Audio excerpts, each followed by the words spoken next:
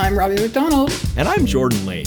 We're two writers who've been friends for 15 years. Recently, we both discovered we have the shared experience of figuring out we have ADHD in midlife. Holy Shit, I Have ADHD is a platform for adults discovering their neurodivergence, as well as a way to spread awareness of ADHD. This is a podcast about ADHD, hosted by two people with ADHD. While each episode has a general theme, our meandering trains of thought mean we often cover several other themes in the process.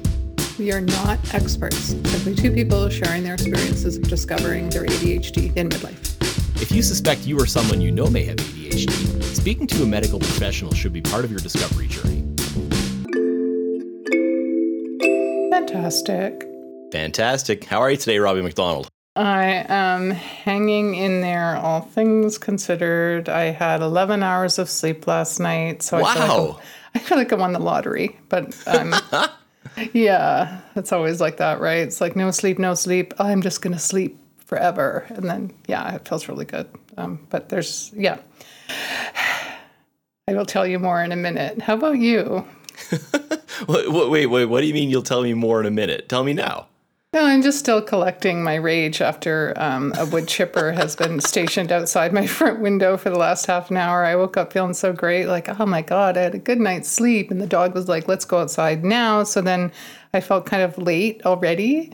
And the next door neighbor's dog was outside and they usually play. And there was this thing. And then I was like, okay, I'm going to get ready for the podcast. And I got my mic set up, but then it wasn't working and it kept falling off. And then I was like having a moment and I'm like, okay, 5 minutes to 10:30, which is when we were supposed to record. And then all of a sudden, like I look outside and a tree that doesn't even appear to be sick is getting cut down by the city of Vancouver. And they're using a wood chipper. And anybody who's ever heard a wood chipper knows they're really friggin' loud. Sure. So that's been the last half an hour of my day and the grander scheme of things, whatever. But like, Jesus, it's irritating. I can feel it in my body because I have my headphones on. So sure. It was amplified in my ears like when it first started. And I was like, am I losing my marbles? Like, why is that so loud? And I look outside and I was like, there it is. There they are. Anyway, they're gone now. And peace has descended once again onto Avenue in Vancouver. Great to see. Don't dox yourself like that. I'm actually going to bleep that. Oh, yes. I shouldn't say that. Sorry. We'll just say... Hey, don't apologize to me. I do that all the time. We'll just say, once again, it's quiet and we won't say peace. That's a bad word. Because when you told... I'm just going to say, when you told the story about getting hit in the Uber that day, I believe you named the other cross street during that anecdote. So we got to keep at least one of them secret. Oh my goodness. Yeah, that's me like oversharing and using bad language too. It's just like, we'll just say the quiet has returned to East Vancouver. And now hang on a second. I want to go back for something second. What was the bad language thing? Bad language is not something that I think either of us have a problem with. Oh, no. I think just considering global events right now and the stress and anxiety, I used peace has returned, which is kind of fucking stupid to say something like that right now. I could say that quiet has returned, but like that's... Well, but you still said to your neighborhood. I think that you can't... I mean, we all got to do what we can, and it is important to make sure you're not, advocating genocide in some way. But I think that it's okay to still use phrases like that. Yeah, I don't think that's where people's concerns are at this moment. I think they have other things to worry about. Right, exactly, yeah. And I remind myself of that too. Like nobody's waiting with bated breath for a statement from me. Nobody really, You know what I mean? Like I do have my own perspective on things, but it's not valid or important in it's valid. It's just that it's not needed in the big conversation that's happening right now. And I'm mindful of that. And I agree with you. Doing what I can, making donations and spreading what little awareness I can. But yeah, I think that's just that's partly me just being nervous about fucking up, which is just how I live most of my life anyway. Well, I think the two kind of tie into the other, right? Because I think if you really accept that you don't need to weigh in on everything, then you can give yourself the leeway to worry a lot less about policing your own language too. Because truly, if no one is looking to you for a statement, then they're not also actively policing what you are saying to look for some way that you could be interpreted in a fucked up way or whatever. Like nobody, no, for better and worse, nobody gives a shit about what you and I think about things. Right. Yeah. I mean, I have this sort of, I do have a personal connection to it all. And I worked through some of that with a longtime friend last night on the phone, which was really great. But yeah, I made my little Instagram statement about how my mind has changed about things. And I think that that's something that I think more and more folks are coming to right now, is an understanding of like, this is nothing justifies what's happening. There is no excuse for any of it. Right. So, I'm heartened to see people kind of softening and returning to what we were talking about last night, is like our shared humanity. Like you just like, I'm just always coming back to that. Like, I think that is where the softening happens. And that's when people realize like, oh, wow. Yeah. Like I can't, not in my name. Right. We're hearing a lot of that. Like, so I think it's really vital that we come back to that. And social media divides us so neatly into these little silos, right, of thinking a certain way. And that's just not how the world actually is. And like people that you would think would be a certain way can be some of the most compassionate, kind people, especially in crisis. Like I think that Mo Amer was talking about that in Houston, like how people support each other and how his neighbor, the redneck, is like the guy you want to have on your, like living next to you because he's got a generator and he'll look after you when the hurricane comes in, right? And I think that that's kind of, those are the conversations I'm trying to gravitate towards. And I have been finding that LinkedIn's been awful that way because everyone is just very hyper-positional or just not saying anything. And so I'm actually taking a workshop this week with a woman who works in anti-oppressive messaging and copywriting, and she's worked with some of the biggest names on the planet, really.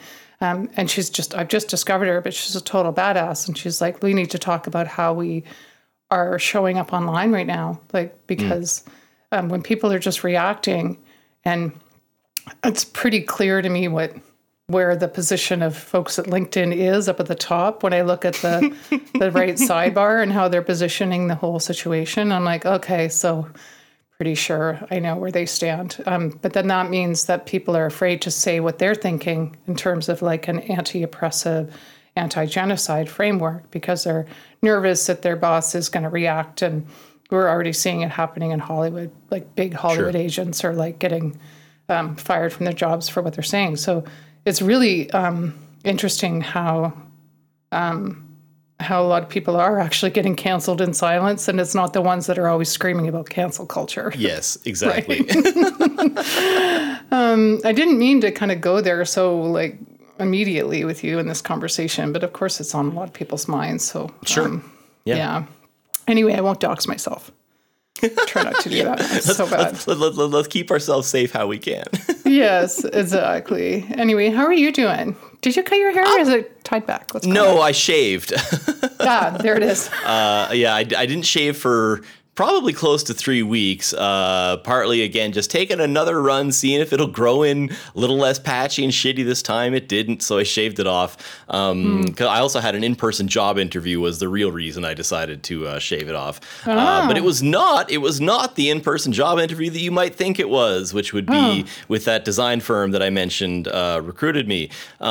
So yeah, I ended up having to follow up on my end and say like, hey, I still haven't heard from anybody from the Calgary office. Like, am I still in consideration for this role? And apparently they filled the role and didn't feel that it was worth reaching out to me to let me know that they'd filled it. And so, I got together with our mutual friend Jen B yesterday, and she and I were talking about it. And the whole thing was very hot and cold. It felt like, Yeah, I don't know. It felt like I was being negged or something. Like these fucking pickup artist techniques that they talk about, you know, like, oh, you gotta show that you're interested in this person, but then if they seem interested back, then you like give them the cold shoulder or whatever, and like make them want you more or something like that. And yeah, it was just very hot and cold, and yeah, I couldn't get a proper bead on whether they actually wanted me or not. But then, yeah, it's just very bizarre to spend your time getting in touch with me, like obviously going out of their way to look for people that have a certain skill set and whatever, and then just not feel that it's worth getting back to me and saying like, hey, we filled the role. Just bizarre. So that was frustrating. And yeah, but then I did do an in-person interview the other day, as I mentioned. And that was interesting. So that was actually with a lingerie company. And the woman who runs it was initially looking for female salespeople for obvious reasons. But, you know, sales are sales. And basically it's just about building trust with people and being like an open, friendly, and approachable person. And apparently this person's husband does sales for her as well and does very well at it. So, you know, it's not like the possibility of a male salesperson is just off the board. So yeah, we're gonna do a couple of markets to start out and see how that goes. But yeah, it seems like a pretty interesting change of pace for me. So I like that. I like that you're finding something that feels a little better. And when I was sort of out in the job market, that thing, like what you described, kind of happened to me a couple times too, where it was like, why did you reach out to me? Because you're kind of acting like you don't like me very much. And this is really confusing. And it was usually organizations that I was almost kind of hesitant to want to work with. Like, you know what I mean? Like there was something in me that like there was an impulse in me that was like, I don't like their mission statement or something about it. And then it would always kind of go sideways because they probably sensed that I wasn't their people anyway. And I was like, oh God, okay. So, or people that were just, all check boxes, but no actual work.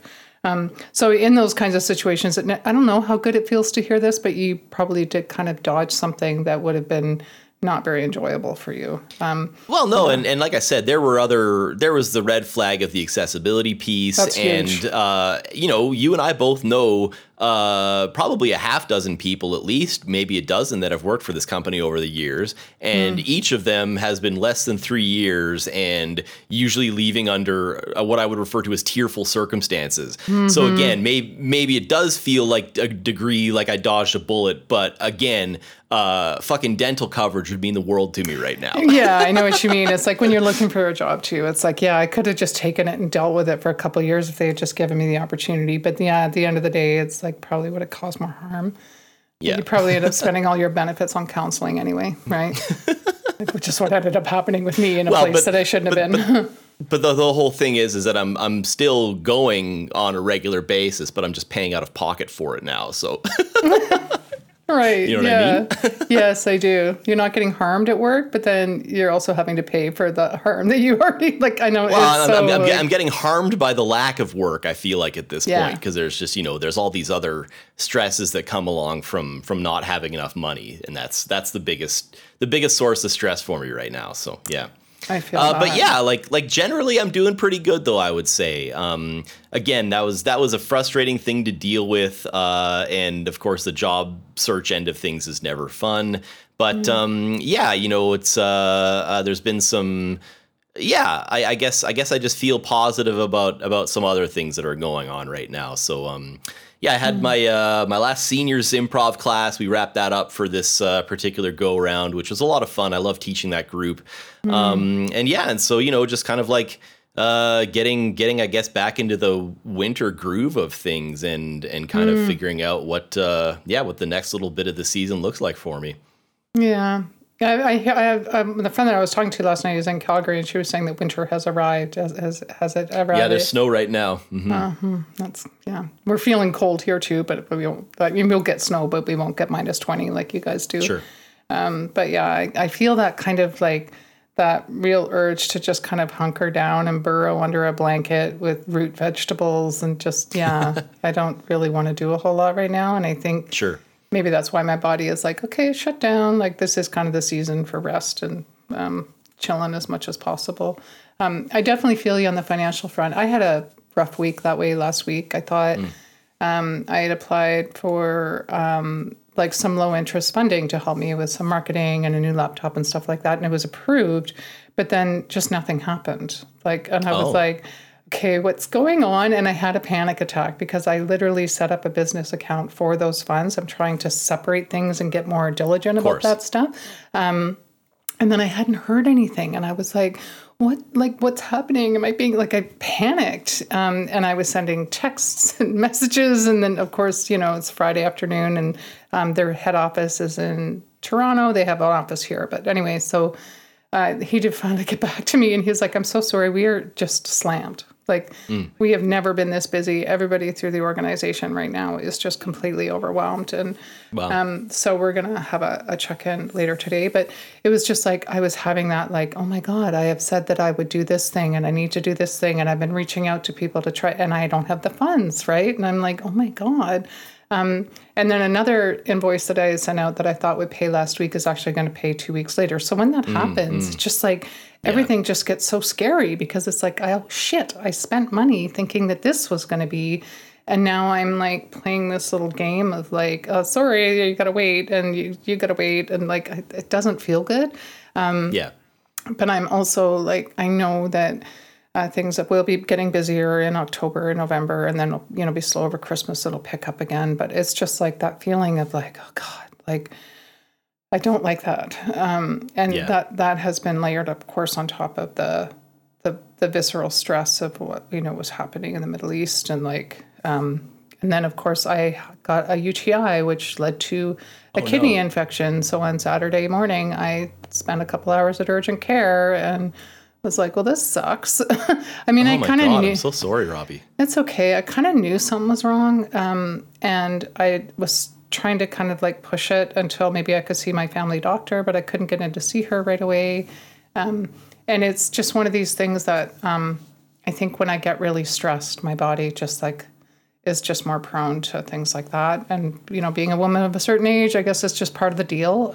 Sure. But, I'm glad that I could access that care and that I am getting treated for it. And hopefully things will resolve and I'll feel better. But, it's been a lot. And it's a lot of people.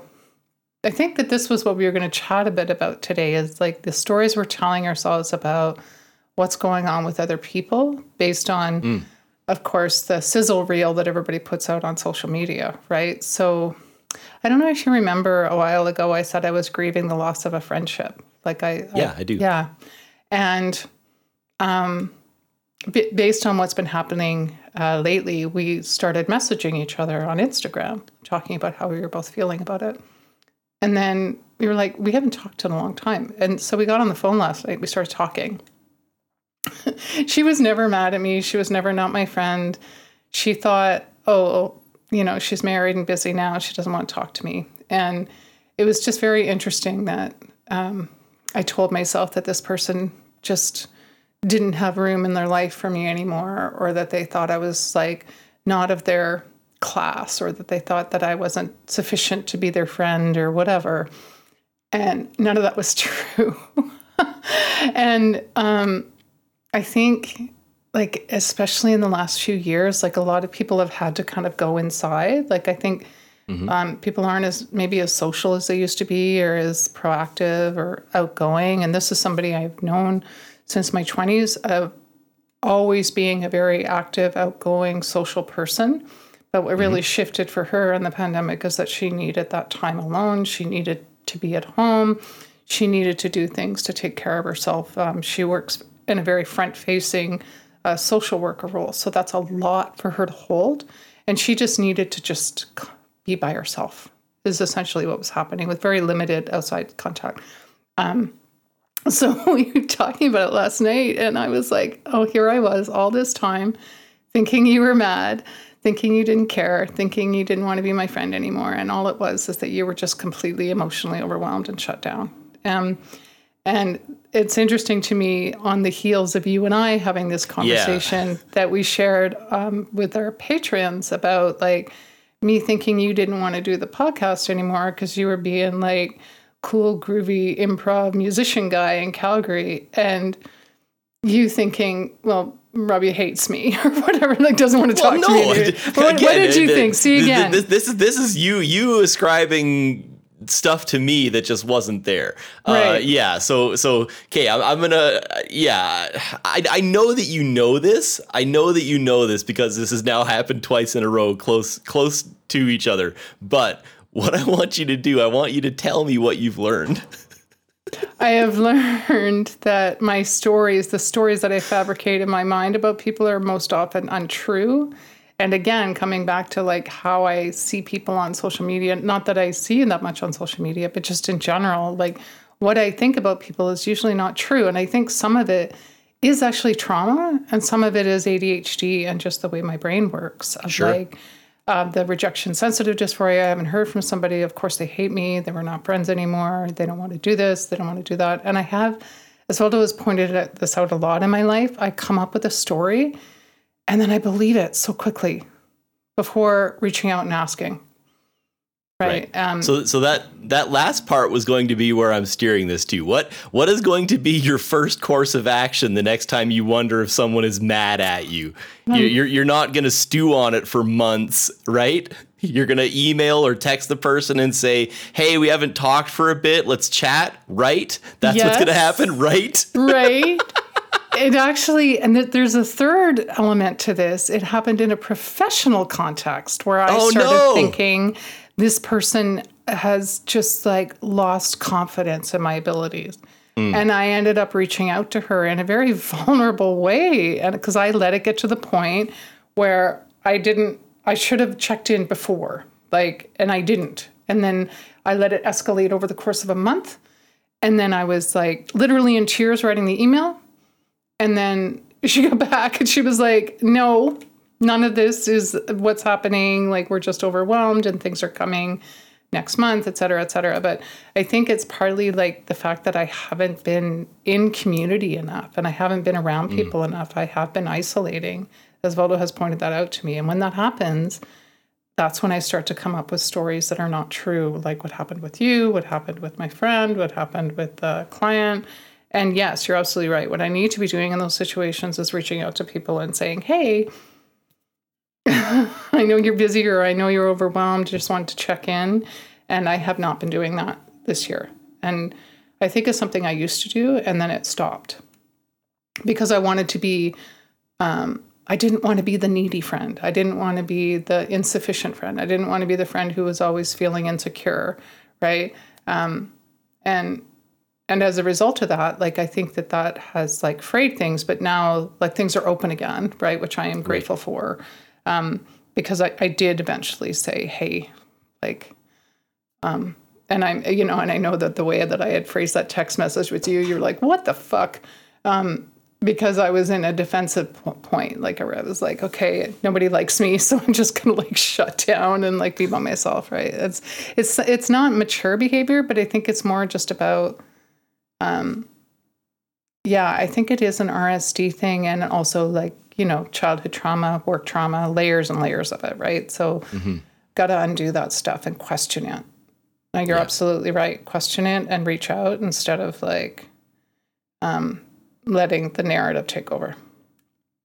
Yeah, and again, I'm not trying to lecture you. I'm not trying to beat you up. The only reason I want to emphasize that is because it did feel so unilateral getting that message from you, and that's where like it.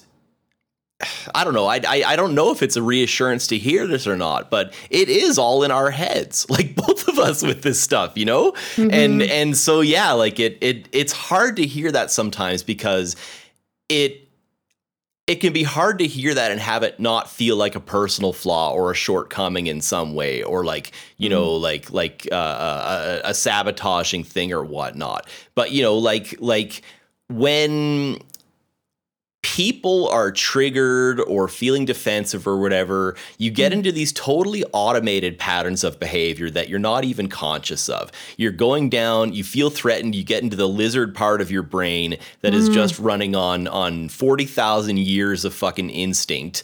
And it's hard to get the rational part of your brain to override that and say, well, no, hang on, I'm not a lizard running from a predator anymore. I have other tools at this point to like the lizard can't turn around and say like, hey, are you just like, are we both just happen to be running through this forest at the same time? Or are you like actually trying to eat me right now? Like the lizard doesn't have that tool. Fortunately, we do, but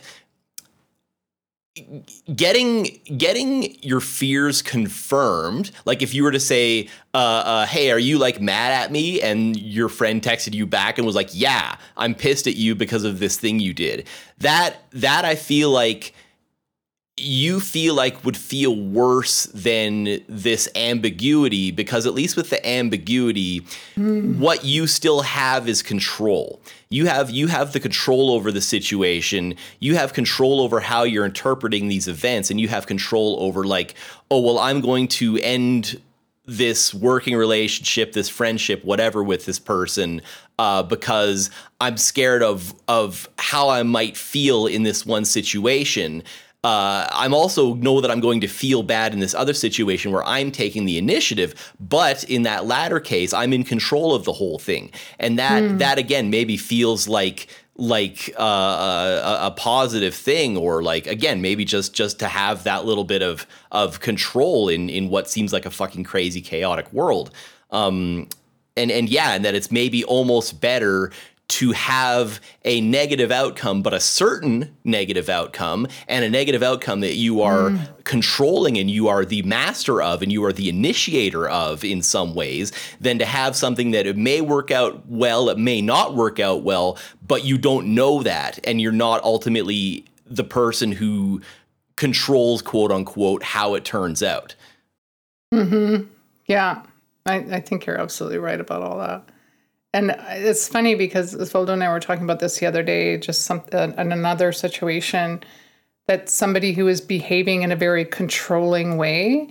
And I was like, well, I said, like, that's because they don't feel like they have agency elsewhere. So they're putting it all here, right? Like, and here we are living in the world that we're living in, where there's so much out of our control and so much trauma and chaos. And so we're trying to exert these little paths of control where we can. And I think that you just kind of nailed it with the way that I had messaged about the podcast, because I was just like, well, you know, if you don't want to, I don't want to either. Like, I was basically kind of being a toddler, but the way that it came across was like, well, let's just like throw in the towel. We're done with the podcast. But like, that isn't even what I wanted. But you're right. I was trying to exert some control over a conversation before having the conversation that I actually wanted to have.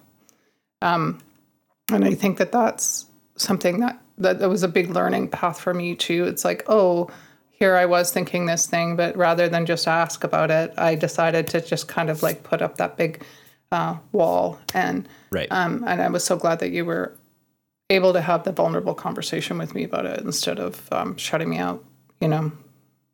Yeah, I think that's really important right now. Well, yeah, you know, going back to what you were saying about not wanting to feel like a needy friend or whatever, like that. You know, I'm not trying to say that like needing things is part of the nature of friendship, but the people who are really your friends aren't going to see it as neediness. You know what I mean? Yeah. Like if you're that's something where it feels like you're worried about ingratiating yourself to a person that you don't necessarily know very well, and you're kind of, you know, it's like like if you start dating someone or whatever, and everybody's like, okay, who's going to be the first one to fart in front of the other? You know what I mean? You're trying to like keep these aspects of yourself to yourself to like not turn off other people or whatever, but the people who are turned off by those aspects of you are never going to be the people that you should be approaching for help in the first place, because they're never going to be the ones that actually help you out. So, you know, it's just kind of like, I guess it's one of these things where it's like, is there really even such a thing as a needy friend, or is a friend definitionally someone that you accept? You know what I mean? Yes, absolutely. And it's so funny, in relationships, I was the first tutor, just so you know, but it wasn't on purpose. It was a walk toot, and I was like, oh my God. But the fact that we laughed about it, I was like, okay, he can laugh about these things. He's a cool dude. Anyway. And yes, so I think that that's absolutely true as well. Like that, that if somebody is not going to be able to hold that kind of vulnerability, then they're not in a good position, right? To be showing up. And sometimes that's because people are too traumatized themselves, right? And they just can't hold other people's stuff. And I think that, I think what you're saying is so valid, because I maybe, and that's something that my friend and I talked about last night, like even after decades of friendship, like why would I think that they wouldn't want to hear what's really going on with me, right? But it's like this strange thing, and I think that's why I'm kind of likening it back to my family dynamics and early childhood stuff, because I wasn't allowed to express those things. I wasn't free to really be who I was. So I was framed as selfish, or when I wanted those kinds of things. So now, even at this like tender age of 55, almost 56, I'm like still having that kind of thing with myself. Where it's like, well, I have to retreat. I have to hide. I can't be seen as vulnerable. I've got to like shut everybody out, and just like, it's me against the world, and I'm, no one's going to help me, blah, blah, blah. So it has actually been a really big lesson for me this month about that. And I am grateful for that I'm like, and I talk about this all the time, like with how much life I have left, like why do I want to be squandering it feeling shitty, and alone? Like I want to be alive more. I want to be with community. I want to be with my friends, not feeling like I can do it, bootstrap and, whatever, like as my lip is trembling. Yeah. Thank you for pointing all that out, Jordan. I appreciate it. No, yeah. I just like, I mean, it's one of these things where like, I don't necessarily feel right trying to like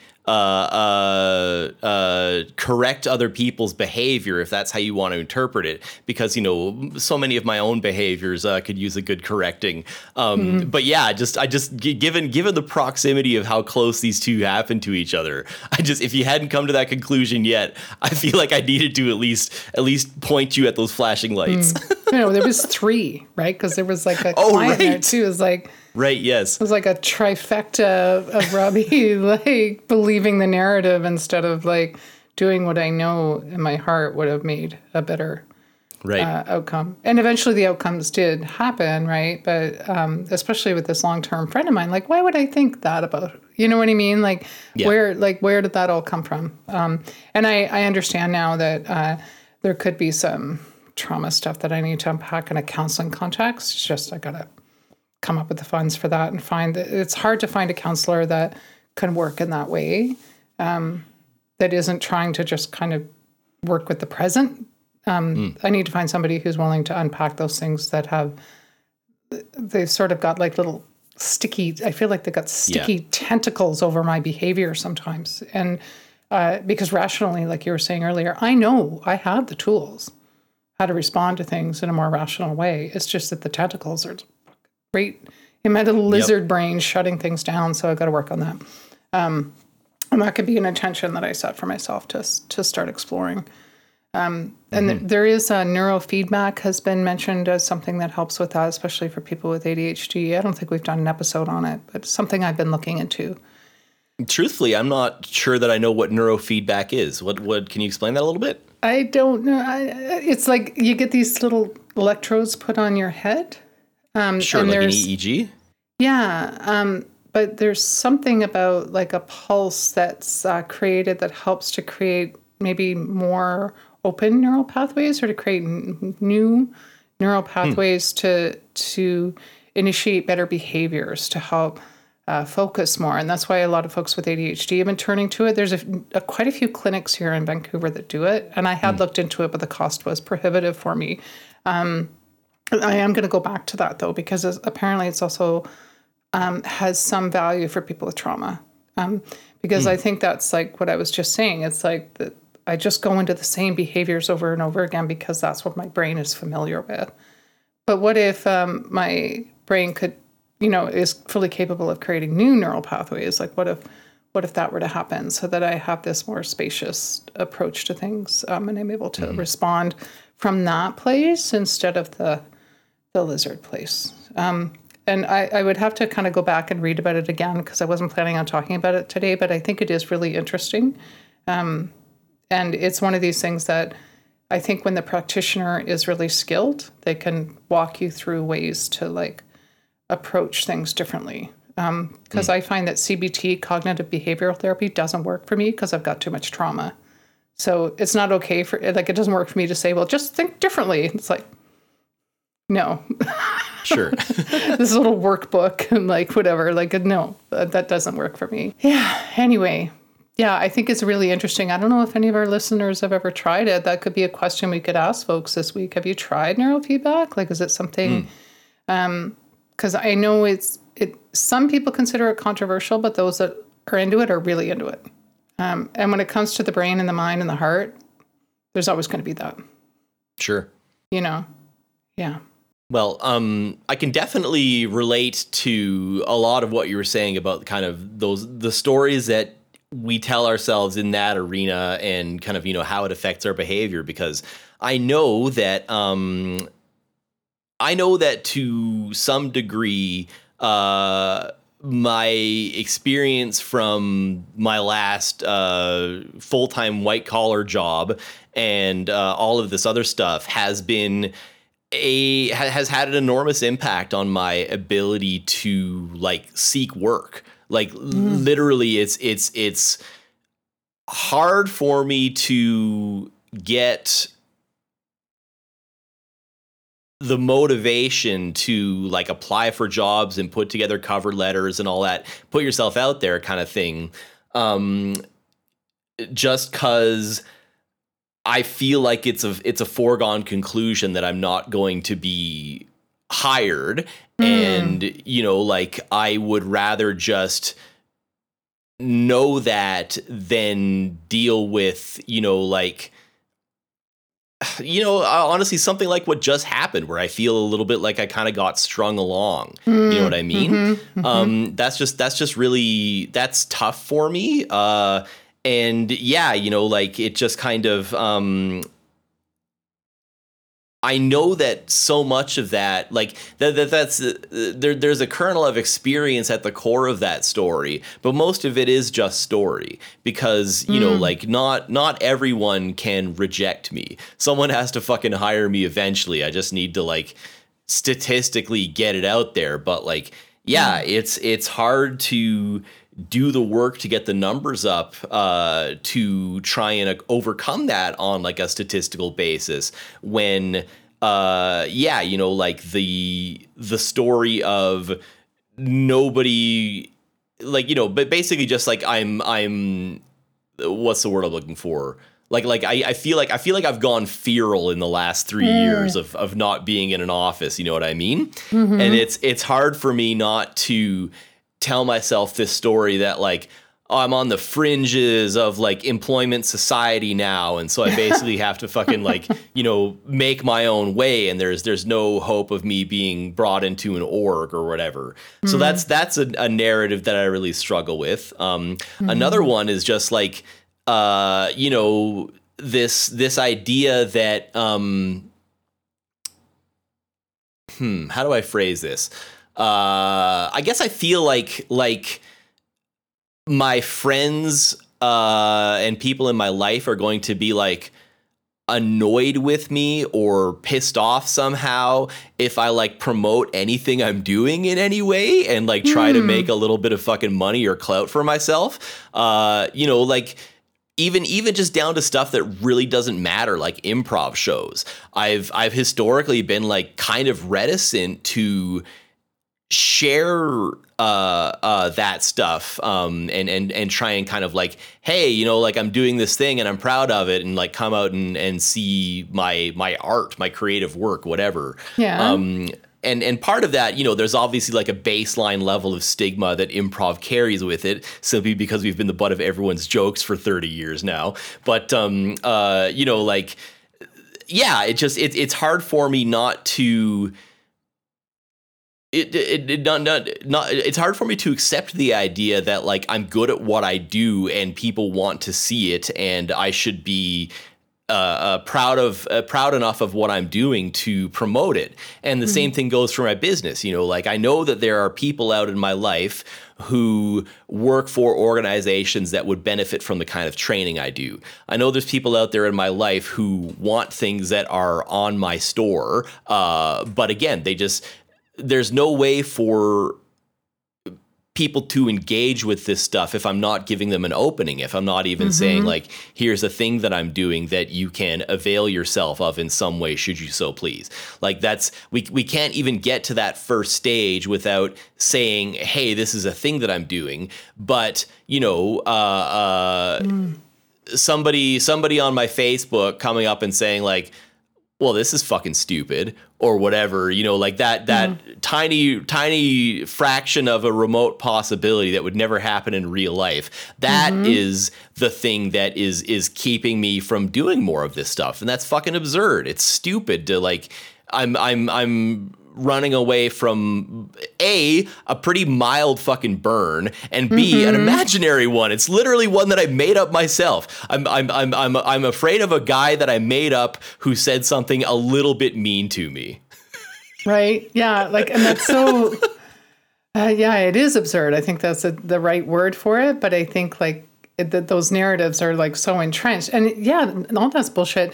And I have not actually heard of people making fun of improv for the last 30 years. Like, I actually have a lot of respect for improv. So it's kind of a surprise when you said like improv's the butt of jokes. I'm like, what kind of asshole is making jokes about improv? I think it's rad, but like that's my perspective, right? Because I think it's an awesome thing that you're doing, and I've always respected improv. So do I. Really, yeah. So I think, yeah, you're absolutely right to kind of talk yourself out of that. Like, people do want to go to your shows and like hang out and, just be entertained by the sheer joy that I think improv actually has, right? And you do have all these skills, right? Like, yes, like, and people do need to know about them. But I know that self-promotion, especially in the age of like sparkly influencers and everybody looking all fucking perfect, is difficult. And that's why I'm taking this workshop on Friday about an anti-oppressive framework for promoting your work, because I don't want to be sleazy either. Oops, Jesus, I got to stop doing that today.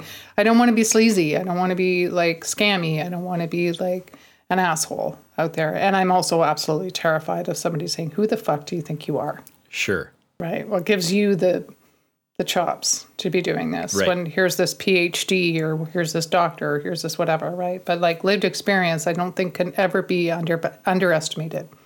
Yeah. When it comes to the kind of, the accessibility stuff I want to be doing. But yeah, I think you're absolutely right to start questioning that narrative and just like allow yourself to shine a little bit, because that was like part of the narrative I was telling myself when I thought we didn't want to do the podcast anymore, is that you were having a fucking blast over there. Right? Like, just like doing improv. It's not good. Like, right? Yeah. But the fact is, because I hadn't heard much, I thought you were too busy to be doing stuff. But I think, yeah, you should definitely be letting people know more about what you got going on. And, the podcast is part of that, but I don't think we really think of this as a marketing tool. It's not. It's like we're just like sharing our stories so other people can maybe feel less isolated. Because I think that's a big part of it, right? Well, speaking of sharing, I have something to send off to you. I'll get to, I may be able to put your address together fully from listening to a few episodes over the course of it. But I think I still do. I don't think you've actually given away your house number at any point. So yeah, I will need your address because I got something to send you. I actually tried something brand new this past weekend. I made jam for the first time, and it turned out really, really well. Yeah, we had all of these black amber plums at work that were just on they were ripe enough to the point of just about going jelly like. So I brought them home and made I think about 5 liters of plum and ginger jam yesterday, and then did a couple liters of salted plums as well that I'll have to be processing over the next couple weeks.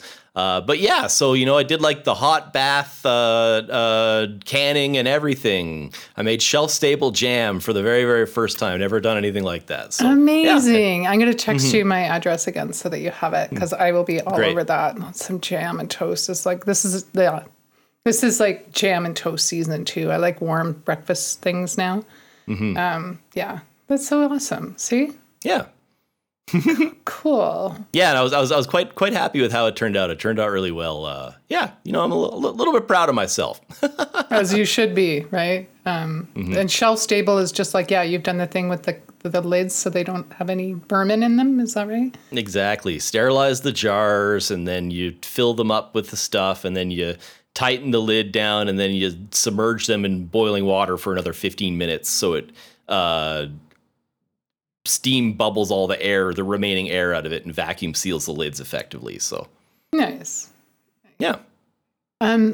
Hey, I'm actually having a big wave of nausea right now from the antibiotics. So I am kind of wondering if we could maybe that's a great place to end, I think. So, yeah. Well, I'll send you some jam along to your place. Hopefully, that won't make you nauseous. It's got ginger in it. Thank you, listeners, for joining us. Patreons, again, it's this Saturday night. We're getting together for a little Zoom call, and Robbie's going to run so she doesn't get sick. Take care, folks. Thank you. Is it this Saturday? Yeah, 29th. Shit, I thought it was Sunday. Okay. Oh, Sunday. Yeah, whatever the date is. Yeah, it is the Sunday. You're right, the 29th. Okay, yes. Cool. I stop recording now. If you enjoyed Holy Shit, I Have ADHD, subscribing to and reviewing it on your podcast platform of choice helps more neurodivergent folks find us, as does following and promoting the show on social media. A full list of platforms is on our Anchor page at anchor.fm/Holy Shit, I Have ADHD. While you're there, why not leave us a voicemail? You can also share your thoughts on this episode or your own ADHD experiences with us at, you guessed it, Holy Shit, I Have ADHD @gmail.com, or via our social media pages in the episode notes. Bye for now, and hyper focus on the positive.